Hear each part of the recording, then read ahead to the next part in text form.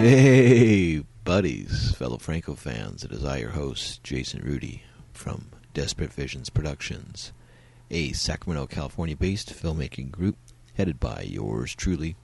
And as of this recording, I am on post-production of The Amityville Killer, in post-production on Shino's Ferratsu, and in gear of starting a new podcast, a wrestling podcast, a review wrestling podcast based on the life of a since deceased wrestler, and I will be going over their matches with other guests, talking about their favorite match of this individual. So stay tuned for that. That should probably be dropping in a few weeks. I'm going to get everything set up here and going through my guest list and all that. So it's not going to be a weekly podcast, but it's going to be, I don't know, maybe like twice a month I'll do some episodes and do that and such. I won't have a set schedule like this one, a weekly one. A weekly one's quite a bit, and it's very taxing to do a weekly episode for no money for an extended amount of time.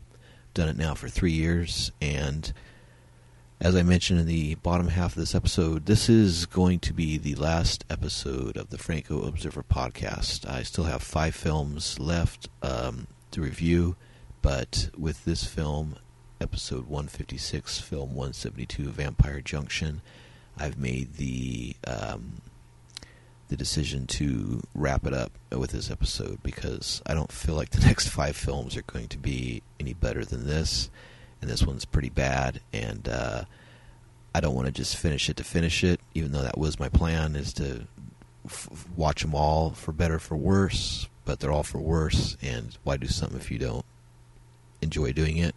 I do like speaking about film and talking about film, but there's other things I could be talking about and enjoying myself, and this is just torture, especially if I'm by myself or even with a guest talking about something that's really bad. So, unfortunately, I'd rather remember Jess in a good light and not in this light of these last few films, these last dozen really bad films, because, you know, life's too short, and it's not time to be wasted. So that's that announcement. This is the last episode of the Franco Observer podcast, and at the bottom of the episode, I give my thanks to everyone that's helped me out and everybody, and give you news of future deals. So with that being said, let's start this episode. Alright, episode 156, film 172, Vampire Junction. And like all episodes, we take all the information and text from this part of his career: Flowers of Perversion, The Delirious Cinema of Jesus Franco, Volume 2 by Stephen Thrower. Of course, Murderous Passions, The Delirious Cinema of Jesus Franco, Volume 1 by Stephen Thrower, was the first half of his films, and this one, Flowers of Perversion, is the second half of his filmography. So, I made it to 172 films. That's pretty good. Well, give or take, 156, because some of them were unreleased or completed and never screened and all that stuff. So, we did quite a bit. Alright, here we go. Vampire Junction, USA, 2001, One Shot Productions, 2001. Production company, One Shot Productions and Impacto Films. Timeline on this, shooting-wise, is 2001. Video premiere was September of 2002. There's 3 different versions of this. The US Sub Rosa VHS ran 84 minutes. The version I watched was the Art Video DVD from Russia, 94 minutes, 47 seconds. And finally, the US Sub Rosa Uncut DVD, 97 minutes. Director, of course, we all know, man we love, Jess Franco. Writer, Jess Franco. Executive producers, Tommy Chase and Saul Klink, and Casey Yip and Kevin Collins. Music, Ezekiel Cohen. Additional music, Jess Franco. Organ music composed and performed by Daniel J. White. Director of photography, Emilio Skardotsky, actually Jess Franco. Editor, Guillermo Morales. Digital editor, Kuro Prera. First assistant director, Lena Romay. Second assistant director, Victor Seastrom. Production manager, Bill Mendoza. Camera assistant, Alfredo Gutierrez. Art director, Ignacio Rogue. We skipped electricians, stills, makeup, special effects, digital sound, technical supplies, labs. Additional credits on the One Shot website. Editor, Lena Romay. Producers, Kevin Collins, Tommy Chase, in conjunction with Impacto Films. Associate producer, Karen Wong. Post-production, Quattro Vision, based on an original story by Jess Franco. Cast in this, Lena Romay plays Alice Brown, a journalist. Sandra Olson plays the punk vampire girl. Victor Seastrom plays Father Flanagan, a vampire. Pretty lame in this. Paul Lapidus is Sheriff Joe Mendoza. Steve Barrymore plays Dr. Frank Spencer. Fanta Morgana plays Countess Irina. Ezekiel Caldas plays Marcario, a.k.a. Andy Devine, a.k.a. Dean Martin, a drunk. And accredited Mabel Escano plays the guide to the world of the shadows. And a review by Stephen Thrower. What in the name of sanity is going on in Vampire Junction? It's a project so determinedly peculiar that it achieves a sort of concussed magnificence. While it suffers from the perennial problems of the one-shot era, it's so persistently bizarre that I believe the strangeness was part of the design, not just a random side effect, or a case of the critic staring at the wall until faces come out of the wallpaper. Vampire Junction is confusing and often incoherent. Hey, here. But there's plenty going on tucked away within Franco's daunting, casual, but in this case distinctly lethargic approach. It's not long before we're assailed by an eerie scene of disjuncture. The film begins with a credit sequence depicting a woman, Lena Romay, driving a car as heavy rain blots out the road ahead. This is rendered via close-up shots of Romay's face through the rain-spattered windscreen, to which color optical effects have been added, making the image semi-abstract, like a heavily digitized version of the credit sequence for Taxi Driver. Although Romay's hair is cut short in a masculine style and the video optical effects are quite intense, we can see that she's a woman, which makes it very puzzling when a male voiceover begins to speak in the first person, describing events which match to some extent what we're seeing on screen. We see the woman pull off the main road because of the rain and arrive in a single edit at a place that looks suspiciously like an amusement resort themed around the Wild West. Welcome to Shit City. Already there's a lot of weird shit to figure out. The narrator says that he was both a doctor and a traveling salesman and crossed the border to visit both clients and customers.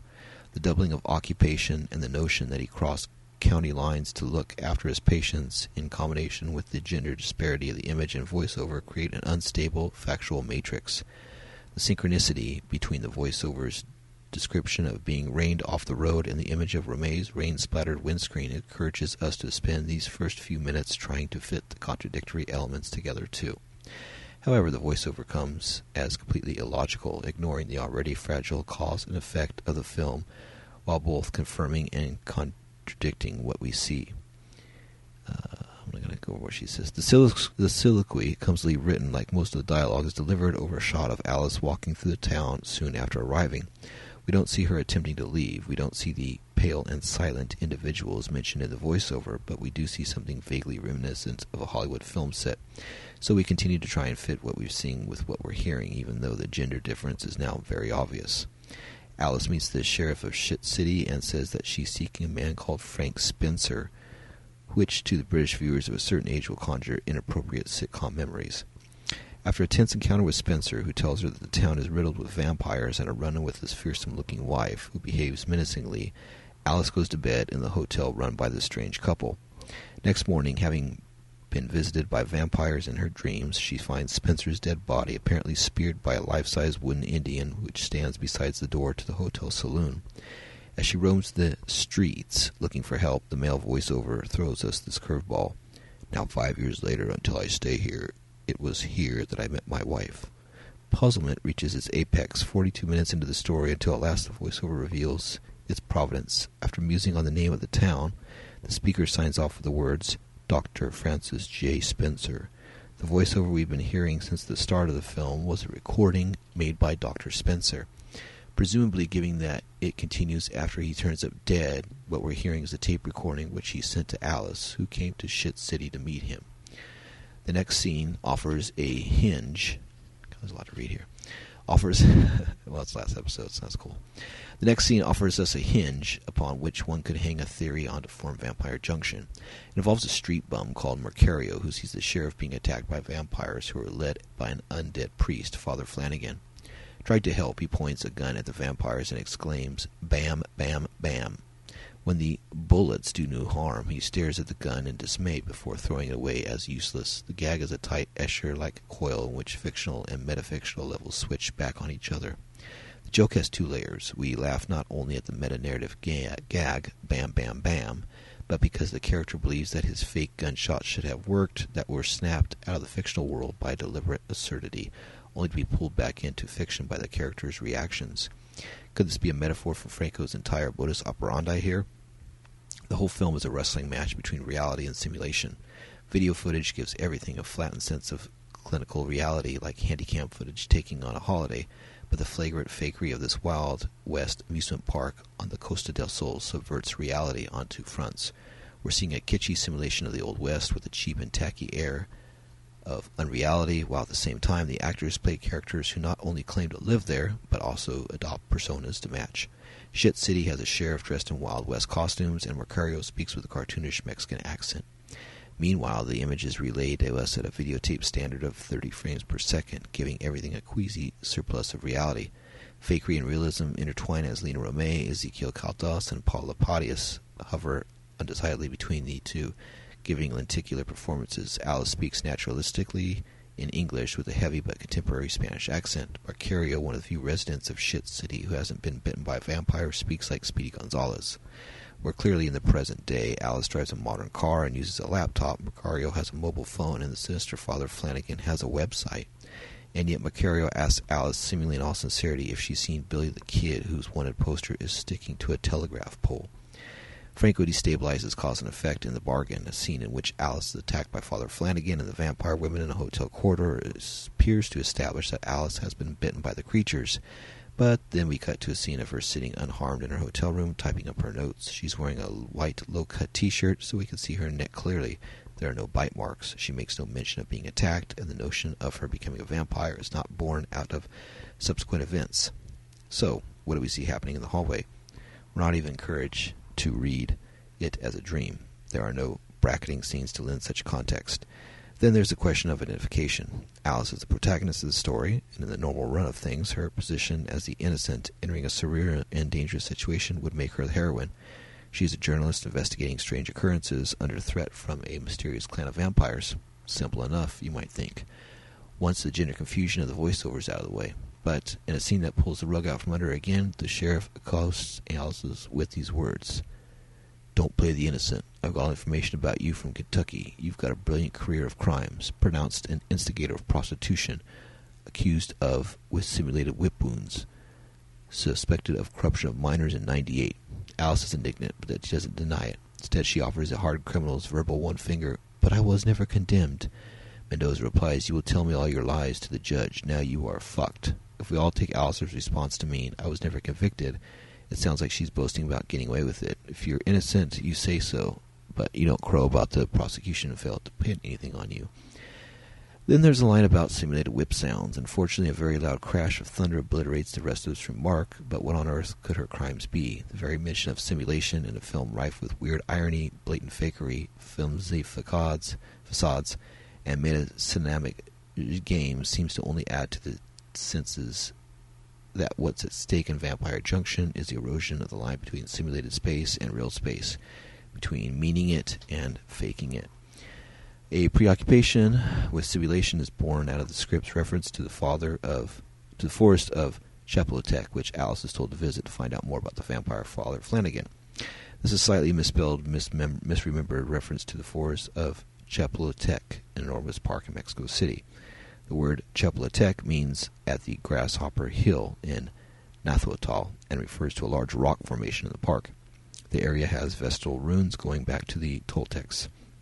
Originally, the land was a forest outside of Tenochtitlan, the capital of Aztec Empire in the 15th century, but today it's maintained as a park entirely within Mexico City, containing museums, amusement parks, sculptures, lakes, and fountains. In other words, the ancient historical site has been absorbed into modern city planning, with traces of ancient Aztec and Toltec architecture left standing as signifiers of their own historical destruction within a post-modern context of entertainment, leisure, and capital. The chimes very nearly with the material used to create Shit City, namely a tourist amusement park, and Torremolinos, a city already stripped of any historical Spanishness and reconstructed to cater entirely to the needs of foreign consumers. Remember that Franco had previously used the fictional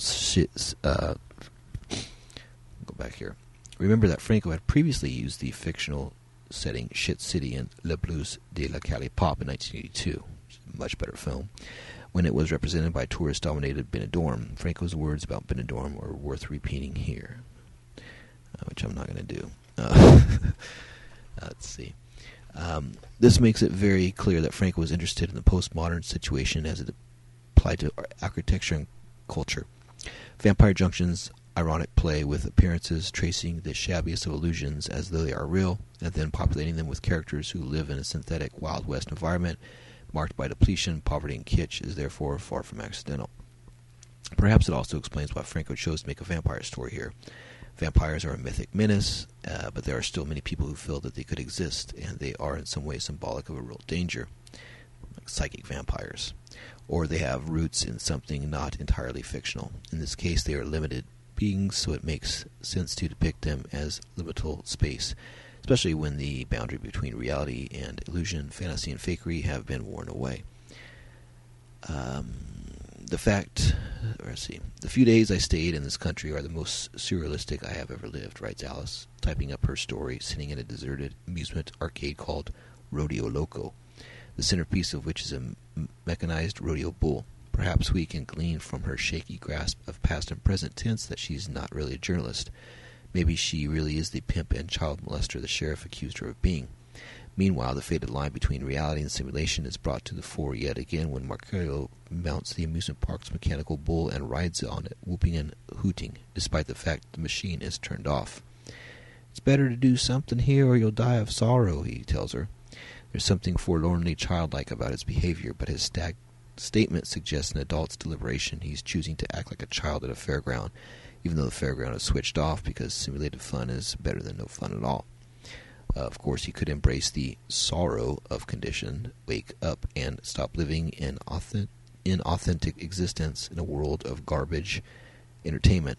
Maybe even leave Torremolinos and get a job working for just Franco and Malaga, much to the dismay of Ezequiel Caldas, who would rather be freaked out to discover that there were two of him. On a surely tactile or abstract level, there are some very beautiful and haunting images in Vampire Junction. Really. Twice in the film, we see Alice driving in the rain, her features weirdly deformed by the rivulets as we look through her windshield. Franco shoots her with real aesthetic eye for the random beauty of water. These scenes, although quite obviously achieved by having someone pour buckets of water down the windshield, are staggeringly beautiful. I mean, they are decent, I don't know about staggeringly beautiful. The lighting on the post-production optical tweaking turns the feature of Franco's greatest actor into a shifting post-human nightmare. For once, the artificiality of his optical effects and his low-tech video quality alchemize into something genuinely haunting. If you saw these frames blown up and framed in MoMA, they would not look out of place. Wow. Narratively, the placement is the story is woefully devoid of structural logic. It seems as though Alice, like Spencer before her, has decided to leave Shit City, although we don't see her get in her car, nor does she talk about leaving. When some kind of bird crashes into her windshield, she decides to turn back, but her decision to return is more integrated into the story than her decision to leave. The scene just happens to be an atomized cell of its own. As befits the film with so capricious of an aircraft structure, let's pause a moment here to talk about the credit sequence. A Vampire Junction is typical of the one-shot production inasmuch as its credit sequence runs way too long, which I said, 8 minutes. That's funny. He made a point of that too. Snake Woman is the winner in this category. It takes 11 and a half minutes to get past the director's name check. Dr. Wong's Virtual Hell strings of credits out for 10 minutes. Helter Skelter and Broken Dolls take it 7 minutes, while Vampire Blues and Mari Cookie manage 5. The least indulgent is Blind Target, whose credits clock in at a brisk 2.5 minutes. Such absurdly long credit sequences obstruct the process of getting on with the start, needlessly delaying the point at which we could forget about technicalities and enter the fictional world. To make matters worse, the credit sequence of Vampire Junction presents us with images of the vampire women long before we actually meet them, and Franco has them staring down the lens as if posing for a gothic babe's vampire calendar. Thankfully, they're oblivious to the camera later in the film. let's see. To be honest, the vampires in Vampire Junction are the least interesting thing about it, which doesn't, of course, prevent their sexual activities from gobbling up 40 minutes of screen time. There's a 20-minute dream sequence depicting two ghostly women making out on a bed with one shaving the other's pussy, and there's another 20-minute scene at the end of the film where the ghosts appear in the daytime and drag Alice into a threesome in preparation for the arrival of their evil guru, Father Flanagan. These scenes are no better or no worse than most of the other sapphic sex interludes in the post-1990s productions, although the glam punk trappings and high-exposure photography give the film a sort of retro cheapo futurism. Blade Runner meets Liquid Sky at Flat Cafe Flesh on a budget of €50. And we do at least learn something new about vampires. They love the taste of shaving foam. Fata Morgana gamely licks it off the partially shaved pubis of Sandra Olsen as though it's a whipped cream, which must have been pretty unpleasant in reality. The highlight of the vampire's plot strand is a very weird scene in which Olsen does the crab, walking on all fours in the nude with her back bent right over. Beat that, Christopher Lee. Yeah, that's one thing I thought was halfway decent. It's followed by the sight of Olsen and similarly nude Fata Morgana dragging Lena Romay to their bed using only their knees, a feat of surreal gymnastics echoed a few minutes later by a lesbian threesome that sees the women stacking up on each other like some obscene circus act. I was reminded of the marauding bare bottoms in Jose Marin's Awakening of the Beast, 1970. Overall, Vampire Junction is the weirdest and wildest of the one-shot productions. You will probably need to have seen a few of them already to enjoy it without suffering a violent reaction to the quality. But once you've sighted and shrugged and resigned yourself to the nastiness of video as a medium, this is as freakishly weird as anything in Franco's filmography. The only thing that really makes me grit my teeth in despair is the voiceover performance by an absolutely dreadful English actor. His line readings are unbelievably bad, and it's frankly mind-boggling that he was given the job. Not only that, but he dubs Carson Frank in Franco's next film, Incubus. What kind of wicked blackmailer's hold did he have over his producers? See, I won't know. The problem aside, however, I would nominate Vampire Junction as maybe the best, certainly the craziest Franco project of the one-shot era. Wow, okay. Well, I'm glad he liked it more than I did, but yeah.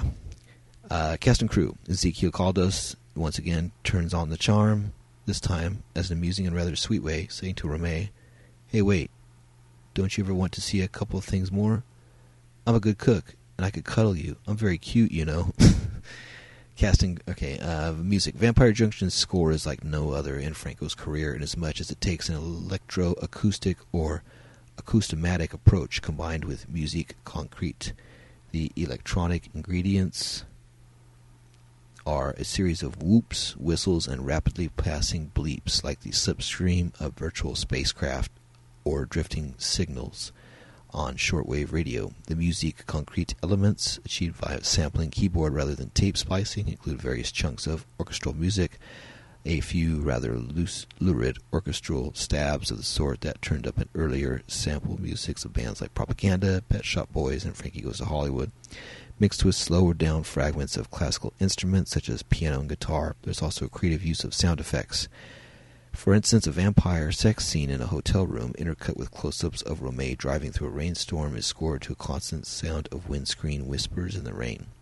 The score also includes a song by Ezekiel Caldas, which sounds like a kissing cousin to Secret Side by Nico, and Daniel White's Afna Torre No. 2 from the library, complemented Grandes Organes de Note Temps, 1976, the latter of which became a fixture in Franco's later films. Locations. And of course, it's Trivoli World in Benalmadera. Connections. Shit City is a callback to 1982's Los Blues del Calipop. Both Tom Tyler and Bob Steele were popular American stars, primarily in westerns of the silent and early sound era, although Steele made his biggest splash in the sadistic Curly in Of Mice and Men, 1939 version. You call this dragon water whiskey, asks Alice. It's Scottish, from Loch Ness, says Macario. Vampire Junction is the first Franco film to mention a web address. Alice is told to contact the evil Father Flanagan by visiting www.vampireflanagan.com. Alice writes her stories on an IBM laptop. Nights are very long here, and days too, says Macario, echoing a line from Franco's 1971 film, A Virgin Among the Living Dead. One of my favorites, which I caught that. Here the nights passed rather slowly as the days. Is there a filament of Virgin Among the Living Dead in the story of Vampire Junction? A woman arrives at a strange dwelling to find that nearly everyone there is a member of the undead. Oh, interesting. She ignores repeated advice to leave, but when she wants to leave, she can't, and eventually she's sexually ravished by the undead, thus becoming one of them. Well, that's true. Yeah, it's actually a really bad facsimile of that film. Don't call me Macaris, I'm Andy Devine, says Marcario, a reference to the actor who played Roy Rogers' sidekick Cookie in 10 of the Roy Rogers and Trigger films, including The Gay Ranchero, On the Old Spanish Trail, Under California Stars, and Eyes of Texas. When Marcario sings tuneless country and western with a hint of she'll be coming around the mountain, he calls it From the Best of Pete Seeger. Given that Caldas' scat lyrics refers to going down the river, it's probably Seeger's version of sailing up, sailing down that he's channeling. So, all right, well, that's the rundown of the film by Stephen Thrower.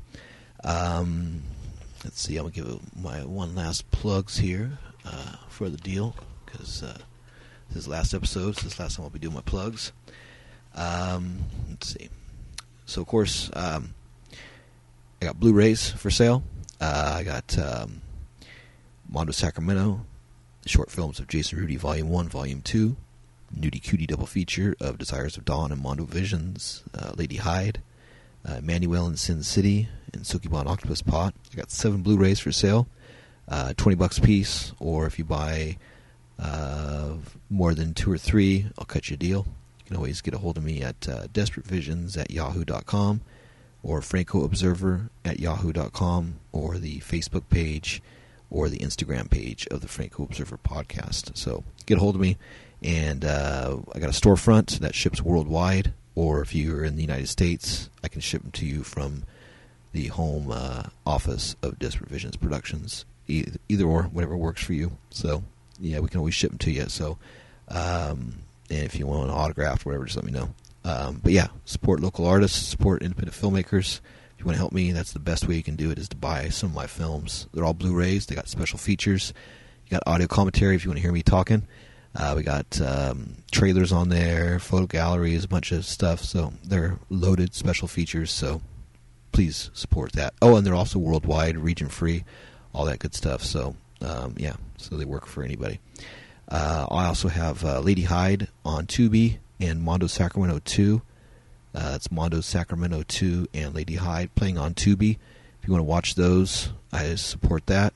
I always get a little bit of money from those playing, so if you want to support me on that way, you can do that as well. Of course, we got a donation button on the Red Circle homepage. Even though this is the last episode, I might pop in later with these later ones, we'll see. But if you want to go back and listen to the episodes, they'll always be there. If you want to donate anything to show your appreciation for the 3 years and about 160 episodes or so, with the bonus ones thrown in there for my work, you can always donate something one time or reoccurring, whatever you want. I guess you can still subscribe to the podcast. I mean, you know, it's Apple Podcasts, Google Podcasts, Spotify, Radio Public, all that stuff. If you want to rate the podcast or review it, you're always more than welcome to. That always helps, you know, whatever. Tell a friend. If you want to tell a friend about the podcast, about what you listened to for 3 years, and if they want everyone to go back and find information on pretty much any Jess Franco film, it's always going to be there. If you want to, it's kind of cool if you're getting into Jess Franco, or you want to go, hey, what's this movie, this one about? And you can go back and find it, and then hear the research and the reviews of it, and then see if you want to watch it, or if you watched it and you want to learn more about it, or kind of listen to somebody who dug it or didn't dig it, you can always go back and listen that way as well. They're always there. They're always listed, pretty easy to find, and they'll always be there to check out. So always keep going back to it if you want it. It's always going to be there. If you want to get a hold of me, you can at Franco Observer, one word, Franco Observer at yahoo.com. Of course, we got Facebook and Instagram pages. They'll always be there, at least for a long time. You can add us on Facebook or Instagram for Franco Observer Podcast. And, yeah, just buy the DVDs, support my stuff. And like I said, I'll be having a wrestling podcast coming up. And If you subscribe to this podcast, I'll be putting up a episode of my wrestling podcast on this site to kind of cross-promote it and give you a little advertising link of where to get it. It's going to be through Red Circle, and it's going to be wrestling, so friends of mine or people who like the podcast, if you want to keep supporting me, and if you like wrestling, it'll be a fun deal. I'll have different guests each week talking about a wrestler and his matches, and we'll talk about that guest's, what their favorite match of this person was. And I will say the clue is he has recently passed away, and he's probably considered the greatest wrestler of all time. So I think you'll know who it is. Terry Funk. So yeah, so that's what I'll be doing. So I think I got a good idea to do that, and I think that's what I'm going to be doing. So we'll see how long we go on that. If everything goes good, do at least 40, 50 episodes of that. So we'll see how it goes. Definitely, maybe not as much as the Franco podcast. I don't think I'll be doing 160 episodes of that, but it'll be fun, and it won't be weekly.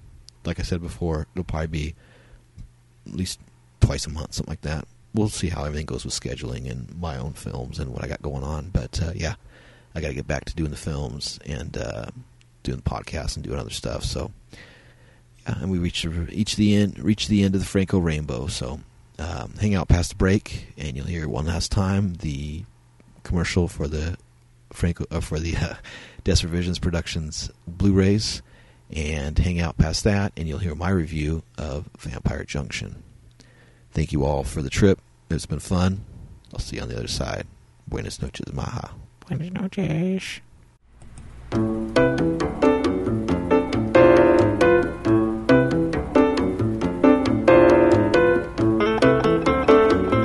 Hi. This is filmmaker Jason Rudy with Desperate Visions Productions, and I'm here today to talk to you about my Blu-ray releases. All new this year, 2023, from Desperate Visions Productions. This has been a busy year for me, as I have put out Lady Hyde on streaming services, Emmanuel in Sin City on streaming channels, and my film from 2013, Mondo Sacramento 2, which is on streaming channels. Lady Hyde is on Tubi and Amazon Prime. Emmanuel in Sin City is on the Reveal Network and a few other streaming channels, and Mondo Sacramento 2 is on Tubi and Momitu. So please check those 3 titles out and tell others about them. On the Blu-ray front, I am here today to talk to you about the 6 new releases from Desperate Visions Productions. We have the short films of Jason Rudy Volume 1, titled Dirty Deeds and Desperate Visions. It has 4 short films, totaling 117 minutes long, is unrated, and has the special feature of the Creative Process Volume 1, interview by Cameron Cloutier of yours truly, Jason Rudy, talking about my filmography and stories behind the films. On Dirty Deeds and Desperate Visions Volume 1, we have the films Room 412 from 2007, The Last Road to Hell from 2008, Chump Change from 2010, and The Dirty ABC Rhyme from 2016. On the short films of Jason Rudy Volume 2, we have titled Demon Dames and Desperate Visions. We have the films Lady M from 2010, The Hunt for Super Fox from 2014, Simone La Femme de Monde from 2015, and Report 2057 from 2016. That runs approximately 116 minutes, is unrated, and has the special feature of the Creative Process Interview Part 2, which is a continuation of the past films and all that good stuff. Also, we have a Late Night Nudie Cutie Cinema double feature featuring 2 films, 2 Nudie Cutie films from yours truly, titled The Desires of Dawn and Jason Rudy's Mondo Visions. The Desires of Dawn is from 2014 and runs 66 minutes, unrated, And Mondo Visions is from 2016 and runs 65 minutes, and that is unrated. Total running time on that is 131 minutes. It's 1080p high definition widescreen, and all discs are AVC encoded and PCM stereo. And these two films each have audio commentary with writer-director Jason Rudy. I give brand new audio commentaries recorded specifically for these Blu-rays. The Desires of Dawn was previously on DVD. Monovisions had a short theatrical run, but this is the first time anywhere it's on home disc in the United States or worldwide. So yeah, brand new film, so check it out. And we also have, of course, Lady Hyde from 2022. It's unrated, runs 78 minutes, is 1920 by 1080p full HD resolution, AVC encoded, PCM stereo, and that has the special features of audio commentary with writer-director Jason Rudy, theatrical trailer, and a Lady Hyde behind-the-scenes photo gallery. And yeah, it's a good release. All these are region-free, by the way, so if you're listening to this anywhere in the world, they are available to play on your Blu-ray player. There's no region A, B, or C. They're all encoded to be region-free. And finally, the last two discs we have are Emmanuel in Sin City, the uncensored version. A lot of Tubi and Amazon Prime would not take it because of the sexual content, so this is totally uncensored, totally uncut, and was deemed too erotic and extreme for major streaming channels. But you will see it here on Blu-ray. And that has, of course, special featured audio commentary with myself, Jason Rudy, trailer reel, and exclusive behind-the-scenes photos, and more. So that's from 2023, which is the newest film. And finally, the sixth release, which we just put together, is Mondo Sacramento from 2011, I believe. No, sorry, 2012. And that's 63 minutes, unrated. Special features, audio commentary recorded specifically for... Actually, no, it's the audio commentary that we used for the DVD release of it years ago with actress Boots Trader, who's in the Batgirl segment, and actress Sondal G, who is in the Ricky the Vampire of Sacramento segment. So we have, and then of course with myself as well. So we have writer, director, and actor commentary on that.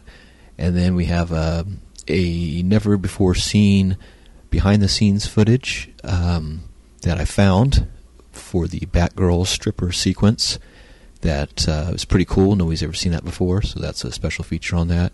And a behind the scenes pictures of the filming and of the premiere of Mondo Sacramento back in 2012. And yeah, so that's available. All 6 releases, which is 13 films total, are now released on Blu-ray, and they are sold by myself, the director and producer of the films. If you are interested in picking up any of the Blu-rays, they sell for $20 each plus shipping and handling if you're ordering them online or anywhere outside of Sacramento. If you want to have information on that, you can always find me and inquire about purchasing the discs on the Franco Observer page on Instagram, the Franco Observer page on Facebook, or you could write me at desperatevisions@yahoo.com. That's desperatevisions@yahoo.com, which is the Desperate Visions Productions email address. And if you want to purchase all 6 in one swoop, I will give you a discount, and pretty much the discount you save will pay for the shipping and handling. So, yeah, please support fellow independent cinema, and this is a one-man operation, so I sincerely appreciate your support. So, yeah, once again, Emmanuel in Sin City, Lady Hyde, Mondo Sacramento, the Late Night Nudie Cutie Cinema double feature, and the short films of Jason Rudy Volume 1 and Volume 2, all available on Blu-ray, disc, region-free, with lots of special features. So pick them up today. DesperateVisions@yahoo.com. Thanks for your support, and I'll see you at the movies.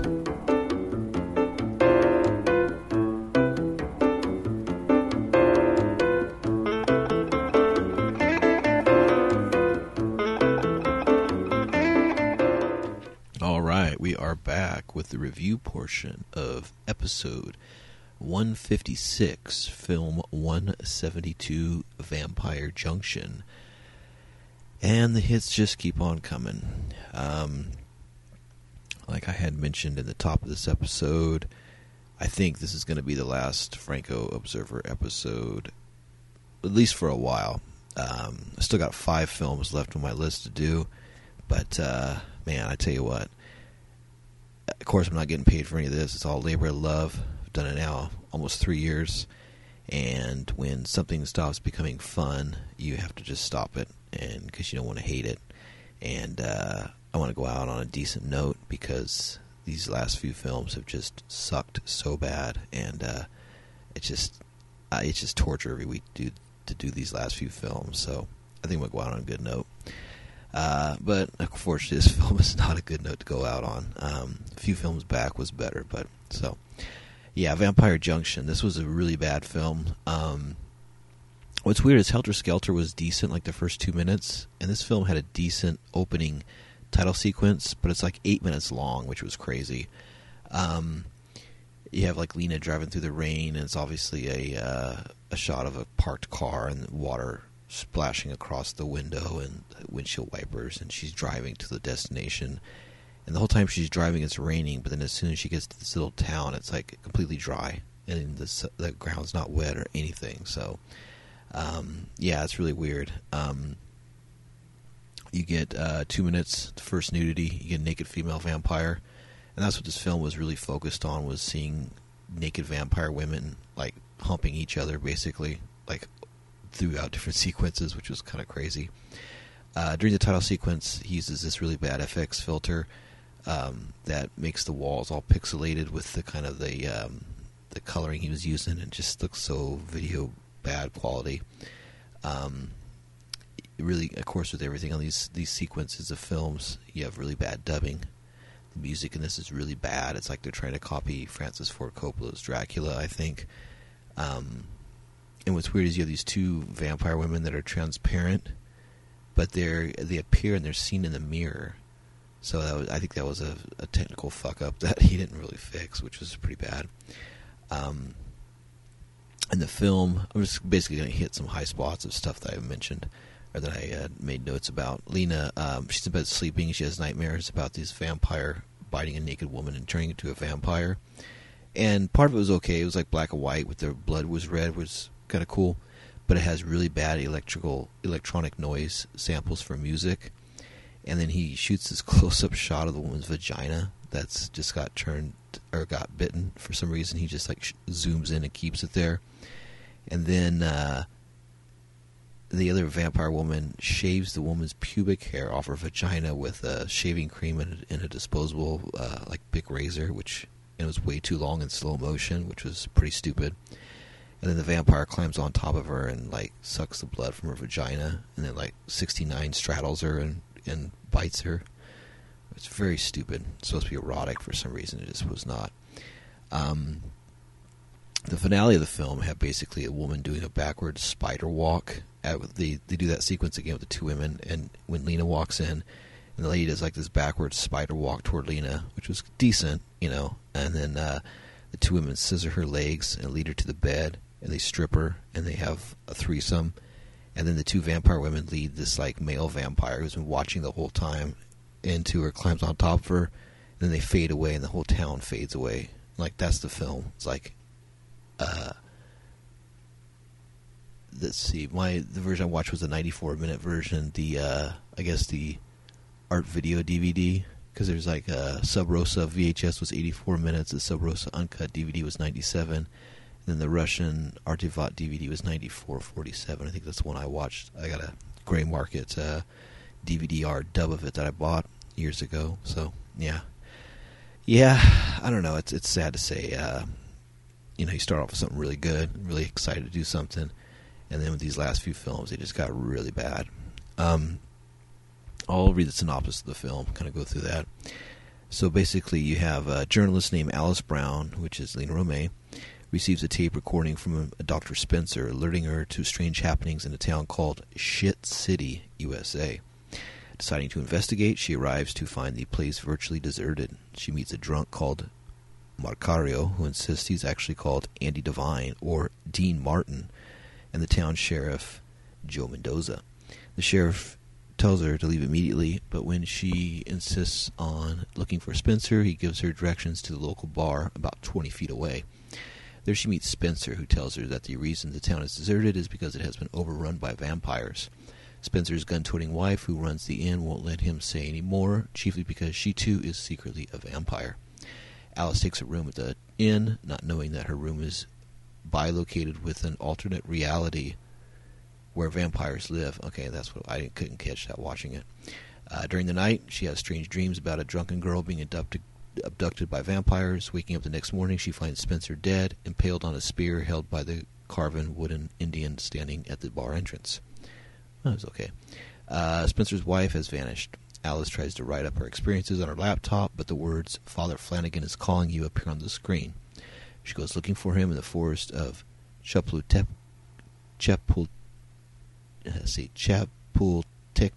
and encounters a mysterious old woman who gives her a website address. That was so funny. She called www.vampire or something. Alice returns to Shit City and spends time at an amusement arcade with a mechanical rodeo machine, which of course is never run. It's just like stationary, which is pretty stupid. Where are we at? As she writes up her notes, Marcario pretends to be a rodeo rider and whoops it up. Again, he warns her to leave. Sheriff Mendoza sees the vampires arriving at the bar. They are led by Father Flanagan, who wears a vampire cape. Mendoza tries to shoot them, but Father Flanagan attacks and kills him. He disappears with Mendoza's body, leaving only his cape behind. Marcario finds the garment and shows it to Alice, but she has had enough of the town and returns to her room, planning to leave Shit City. Before she can leave the room, she sees two female vampires making out on her bed. They crawl across the floor, grip her between their thighs, and drag her back to the bed, where they ravish her in a series of even more gymnastic ways. Father Flanagan enters and bites her. The vampires disappear, taking their victim with them. Alice will never leave Shit City. Yeah, and basically that's the film. So it's like he filmed it on like an old West set or something that was maybe there for either a show or movies or something, kind of a location. That gave a little bit of production value, I guess, for the area. I basically watched the film. I haven't done the research yet. From the book Flowers of Perversion, after I record this segment, I'm going to go back and record the intro and kind of tell you all about everything. So yeah, that's kind of where I'm at with this. This is going to be a lot shorter and all that stuff. So, but yeah, I think if this is the last episode, I'm going to record a little outro at the end and kind of thank everybody and give my goodbyes and tell you about the next show that I'm going to be doing. So, all right, let's do the Franco list for possibly the last time. And unfortunately, it is almost a no on everything. Franco Observer Checklist. Here's a list that I put together way back when, observing things that I saw in the different Jess Franco films, reoccurring themes, tropes, different ideas and situations that appeared over and over again, and in the beginning, but as time went on, they definitely lessened. So here we go. Number 1, body of water, no. Sailboat, no. Boats, number 3, no. 4, palm trees, no, because it's all in this one set. 5, jungle sound effects, no. Chained up person, number 6, no. Number 7, dance scenes on stage, stripping, no. Number 8, club scenes, people dancing in a bar together, having a good time, no. Number 9, jazz music, unfortunately, no. Number 10, excessive zooms, yes. Number 11, out of focus shots, not really, but there's some really bad video technical things, so that's partial on that. 12, mirror shots, no, the only mirror shot is in Lena's hotel room, it's nothing exciting. Number 15, red light, no. Number 16, sheepskin rugs, masturbation with a letter C item like cigar, a cane, cucumber, any of those things in past films? No. Number 17, mad scientist and servant? No. 18, fish tank shots? No. 19, talking parrot? No. Number 20, in credits, yes or no? Yes. Number 21, a handwritten sign, anything cheesy? Yeah, there was a bad Billy the Kid Wanted poster in the beginning, but that's about it. 22, spiral staircase shot? No. 23, inept cops? There's the sheriff of the town, and he kills the... I don't know, I'd say that's no. But there is a sheriff of the town. 24, belly chains? No. 25, kinks? Well, let's see, there's shaving... There's voyeurism. There's biting, bloodletting, I guess. Pretty stupid stuff. 26, great headboards. No. But I will say one thing that I should have put on the list way back when. I noticed in all these hotel rooms, they always have a room that has 2 single beds, and they push them together instead of getting a queen size or a king size bed. So I should have said, is there a scene where there's 2 beds pushed together? And in this one, it'd be yes. Let's see, number 27, fear or desire. I'd say desire, even though there's fear with the vampires and that. It's all about the desire of the girls getting it on, which really, Franco made a career on is the lesbian sapphiric sex, and in this one, definitely, it was just a lot of extended slow motion scenes of just 2 women naked on top of each other. Yeah. Number 28, acoustic guitar player. Yes, in the beginning, the guy plays the acoustic guitar in the streets. 29, reading a book scene. No, she does read her PC screen, though. Personal computer, Lena reads. She's writing, so partial points on that. And finally, number 30, P scene. Yeah, there's... No, I'm sorry, no. I wish there was, and that's fucking... at least give something to talk about. Yeah, there's nobody peeing in the scene or talking about that. Let's see, anything else on my notes I wanted to talk about? No, it's just, he just does a lot of really bad slow motion, and there's a lot of bad editing effects, bad digital stuff. Soundtrack was just garbage. Yeah, like I was saying, I have 5 other films that I still have to watch still, like Killer Barbies vs. Dracula, and Incubus, and Paulo Paulo, Snake Woman, and Alperera. What was it? Alperera and the Alligator Women, and I'm probably going to just skip those, I think. Or maybe if I feel like torturing myself later, I'll pop up again and drop 5 more episodes. But I'm thinking this is going to be the end of the run. So, actually, I'm just going to go ahead and hit this part now. So, I want to say thank you for listening to this podcast over the time. When it started off, I had a really good time. And I had a really good time, too, pretty much, until these last few months, really, when I hit the porn era, the digital video era. That's when it really started to really become a thing that, like, really strong, was pretty bad. When I first started this podcast, I had a friend, Eric, that was with me doing the podcast. As time went on, we had some disagreements, so we parted ways as friends and as colleagues, which was too bad because he was a big part of about the first, maybe the first, maybe 60 episodes or so, about the first third of the show. And then I had a lot of cool help. I had my brother was on a few episodes, and I had my brother Jared, and I had Collie Cini from Los Angeles was guest host and guest reviewer on quite a few episodes. I want to thank her. She was probably the most other one that gave me the most help throughout the different throughout the years, about 3 years of doing this show.